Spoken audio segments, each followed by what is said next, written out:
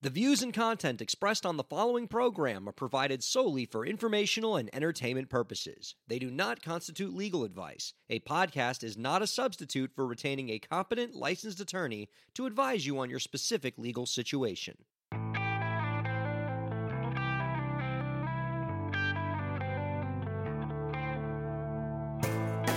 How's it going, everybody? Welcome to the show.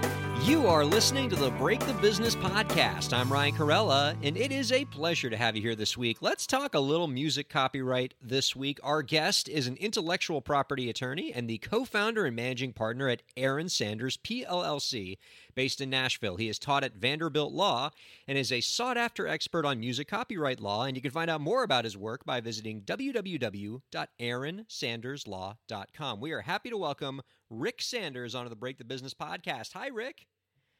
Hey, how's it going? It's going so well. Let me get right into it. So for the past couple of years, Rick, I've had a lot of musicians, particularly indie artists, express some measure of, we'll call it concern about recent copyright lawsuits where you're seeing these renowned songwriters ending up in legal hot water for songs that they've written that seem to incorporate musical elements of previous songs. You have artists like Pharrell and Robin Thicke in the Blurred Lines case. You have Ed Sheeran ending up with this kind of stuff, and a lot of other artists facing litigation. And I've had artists come up to me that are worried about a potential chilling effect on creativity. Basically, songwriters becoming more afraid that they might one day write something that happens to sound something similar to something that came out before, and now they're on the wrong end of an infringement claim. But in the last few days, there have been a lot of recent rulings, or at least a couple of note, that seem to have reversed this trend to the benefit of Led Zeppelin and Katy Perry, that suggests that maybe courts are moving in a more pro-defendant, pro-songwriter direction here. And I know you wrote a blog article recently on your website about this, talking about the Led Zeppelin ruling, and so I wanted to chat with you about it. What can you tell us about that case that was most interesting to you? Well, there are two really interesting pieces of the case that I think would affect the independent songwriters that you're talking about. And just a little bit of background. I mean, the Ninth Circuit is this very influential court in terms of copyright law, because it and the Second, which is based in New York, and the Ninth is, of course, based out in the West and includes Los Angeles. They tend to get most of the copyright cases, and the other circuits tend to be influenced by them. So it's really important to keep track of what the Second and the Ninth are doing. And for a long time, the Ninth Circuit's been very confusing, and in a way that has been pretty beneficial to plaintiffs. And one of the things that was very confusing was what it means for two songs or two works to be too similar. And that was because the Ninth Circuit was mixing up two kinds of similarity. And that's because when you have to prove infringement, it turns out there's more to it than just saying there happen to be elements in common. There's actually a first step before that, which is copying. It's called, the word copy is in the word copyright, and you actually the plaintiff has to prove a connection between the alleged infringer and the copyrighted work. And we are allowed to look at similarities between the works in order to establish copying, but this is a different mindset than when we look at whether those similarities are wrongful or illegal. You're taking too much of the wrong kinds of things. And that's because when we're trying to prove copying, what we're trying to prove is this connection. So I have to prove that you had some access to the underlying work, or else you're going nowhere fast. But I also have to prove that you actually got ideas, at least, or you were at least influenced by this work. And the example I used to teach my students, it's not a music example, unfortunately, but it's if you can imagine somebody in a library, they have a book and they're writing. Look like maybe they're taking notes, but you're not sure, right? They could be multitasking. And if we wanted to prove copyright infringement, we would want to see, first of all, do they have access to the book The answer is yes, we saw them, but we're not done yet because they could have been multitasking. They could have been writing a grocery list. We don't know. We have to at least see what it is they wrote and see if there's some connection between the two. And since we have really good evidence of access, maybe we don't need so much evidence of this kind of similarity. What's really important about this, what we sometimes call probative similarity, is that we will look at elements that are both protectable and non-protectable, and that's where the real problem starts to arise. Because once we prove that, we have to turn and say, well, did you take too much of the wrong kinds of things? And now we're really interested in just protectable content. And for a long time, the Ninth Circuit just mixed those up, and it made it pretty easy on the plaintiff to just put forth a lot of evidence. They were, the law sometimes would just say you have to prove just access and substantial similarity. And access is often fairly easy to prove. Substantial similarity, you can prove a few elements that show some connection, and juries would sometimes then find infringement when maybe they shouldn't. So that's the first thing that I thought was really interesting about the decision, because the decision now makes very clear those are two different inquiries. We first look at the copying, then we look at whether protectable elements were misappropriated. Right on. And I've always wanted to ask a copyright lawyer this, who works, who's worked in the music space. You talked earlier about protectable versus non-protectable elements, and I think a lot of artists and some lawyers, like this one on this side of the interview, are often quite confused about what courts mean when they say, like, certain musical elements, you can copy those and those aren't protectable, but some elements are. Can you provide any sort of insight, shed any kind of light for the listeners out there about what might make musical elements protectable versus non-protectable in a lawsuit? Well, this is clearly going to be the harder question going forward. And we've taken the first step. But even this case, the Skidmore versus Led Zeppelin case, gives us some hints about how we might look at that, answer that question going forward. There's a footnote that everybody's been talking about, number 13. So what's protectable is material or content that originates from the artist's own mind. That's why we call it original expression. And there has to be some kind of creative spark. But beyond that, the law doesn't tell us very much.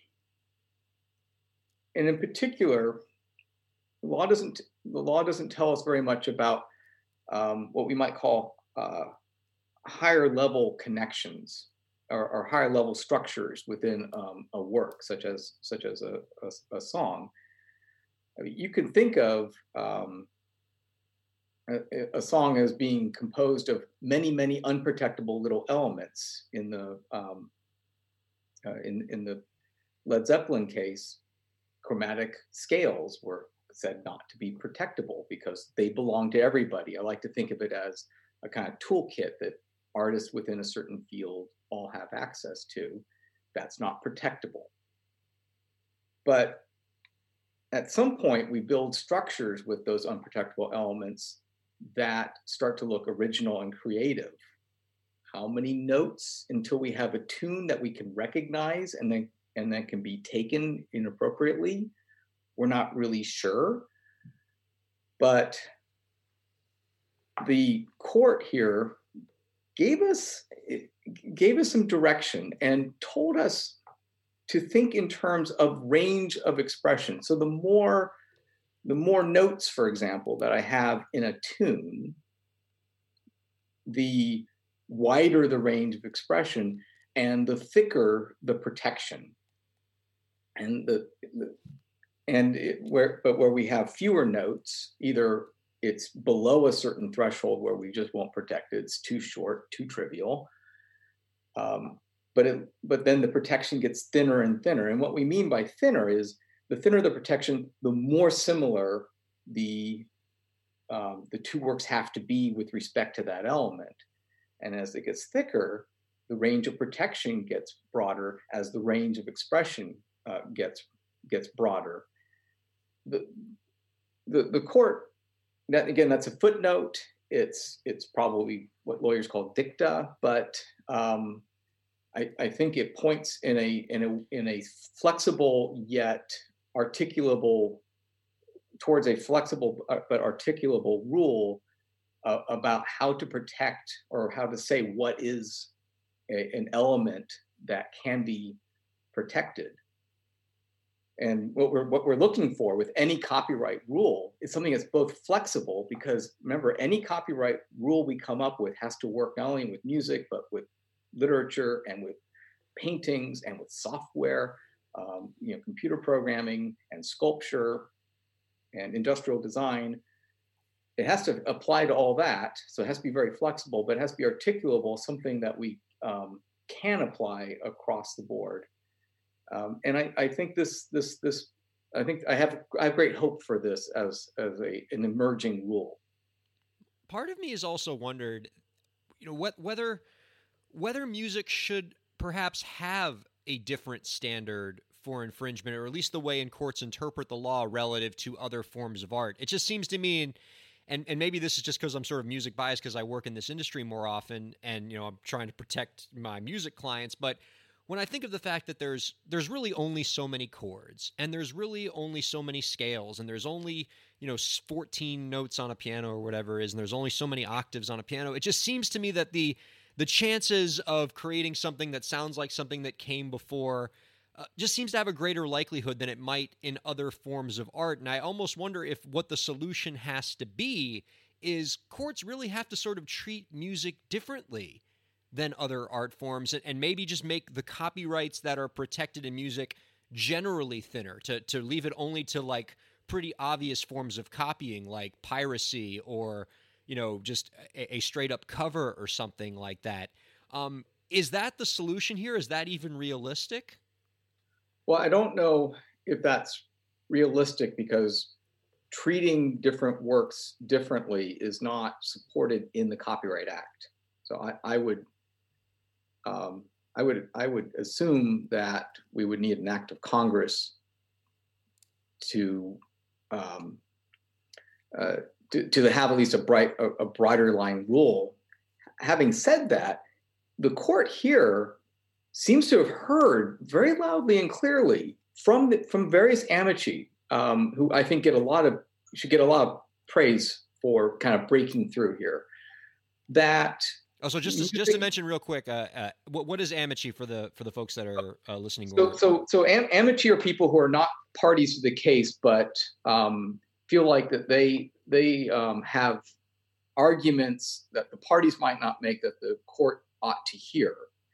And in this case, interest groups, particularly those who are representing songwriters more generally, who were expressing the worry that you had expressed earlier in the podcast, I think really got through to the Ninth Circuit that music is different. You don't have to treat it, categorically different. You just have to understand that where the range of expression is more limited, the protection is going to be thinner. And I think so you don't really need a blanket rule so much as you start to need to realize some things about music that is just different, factually different, instead of legally different, just factually different. Range of expression is more limited because popular music is not only is it limited to the Western the Western note structure, but pop music is very self-referential. It has to be popular, so it has to appeal to audiences who have who have a limited sense of what they want to hear. Often what you want to hear is something similar to what you heard before. And so popular music is, I mean, when I talk to songwriters, they often tell me what, one of the big challenges is um, to be creative and original when when the range of expression is a little more limited, and I think now the Ninth Circuit has accepted that, at least in dicta, and I think it's going to be really influential across the country. So do you see this as sort of the beginning of a trend? Like we saw cases like the Blurred Lines case, where it seemed like, we were taking a very pro-plaintiff posture. Do you see these recent rulings in the Katy Perry case and the Stairway to Heaven Led Zeppelin case as perhaps the beginning of the pendulum broadly swinging in the other direction? You're going to see a lot more pro-defendant music copyright rulings? I think so. The Katy Perry case is an odd coincidence, I think, because it came out so soon. But this is an en banc Ninth Circuit decision, and by en banc for the listeners, that's when the entire Ninth Circuit panel, so it's like a super Ninth Circuit, goes out of its way to really analyze, write a very thoughtful opinion that's meant to be influential.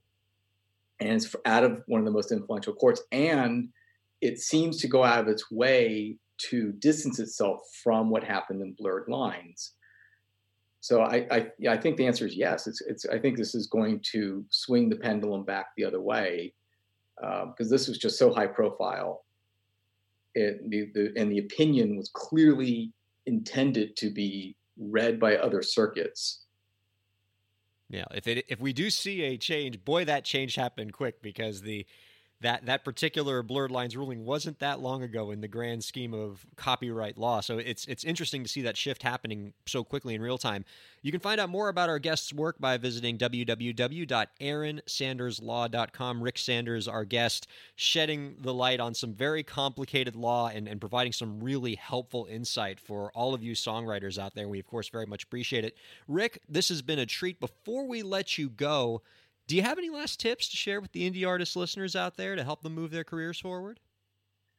Well, of course, I can't help with the actual technique. I admire. I mean, one reason why I enjoy being a copyright lawyer is I get to meet other creatives and see how they work. And of course, I realize all I can do is help them as a lawyer. So then my advice from that perspective would be, learn the ins and outs of registering your work. You might ask a lawyer how it's done, but learn to do it yourself. Learn to do it regularly. Learn to do it in a way that is cost effective. There are ways to, for example, bundle works together under just one filing fee, and just get used to doing it yourself. Publishers and labels, they have paralegals who do this all the time. And if you're independent, I think you owe it to yourself to learn the nuts and bolts of the registration process and to do it regularly with newly created works. Absolutely. That's really powerful advice. We've spoken on this podcast before, listeners, about the legal advantages that you get to registering your copyrights and why it's so important. And I agree with Rick on this. I mean, there are very few legal or legal-ish tasks that I would ever recommend that an artist, in most cases, could do on their own without necessarily getting a lawyer involved. But a simple basic copyright registration in most cases is something that I think an artist can do. And there's a lot of great tools out there that exist on the tech side, platforms like Cosigned, that's COSYND, that actually provide some great copyright registration assistance through their platform. A lot of great stuff you can check out there. You can find out more one more time about our guest's work by visiting aaronsanderslaw.com. Rick, thank you so much for being on this week. Hey, thanks, Ryan. I really appreciate it. And thank you all for listening to the Break the Business podcast. Stay safe out there.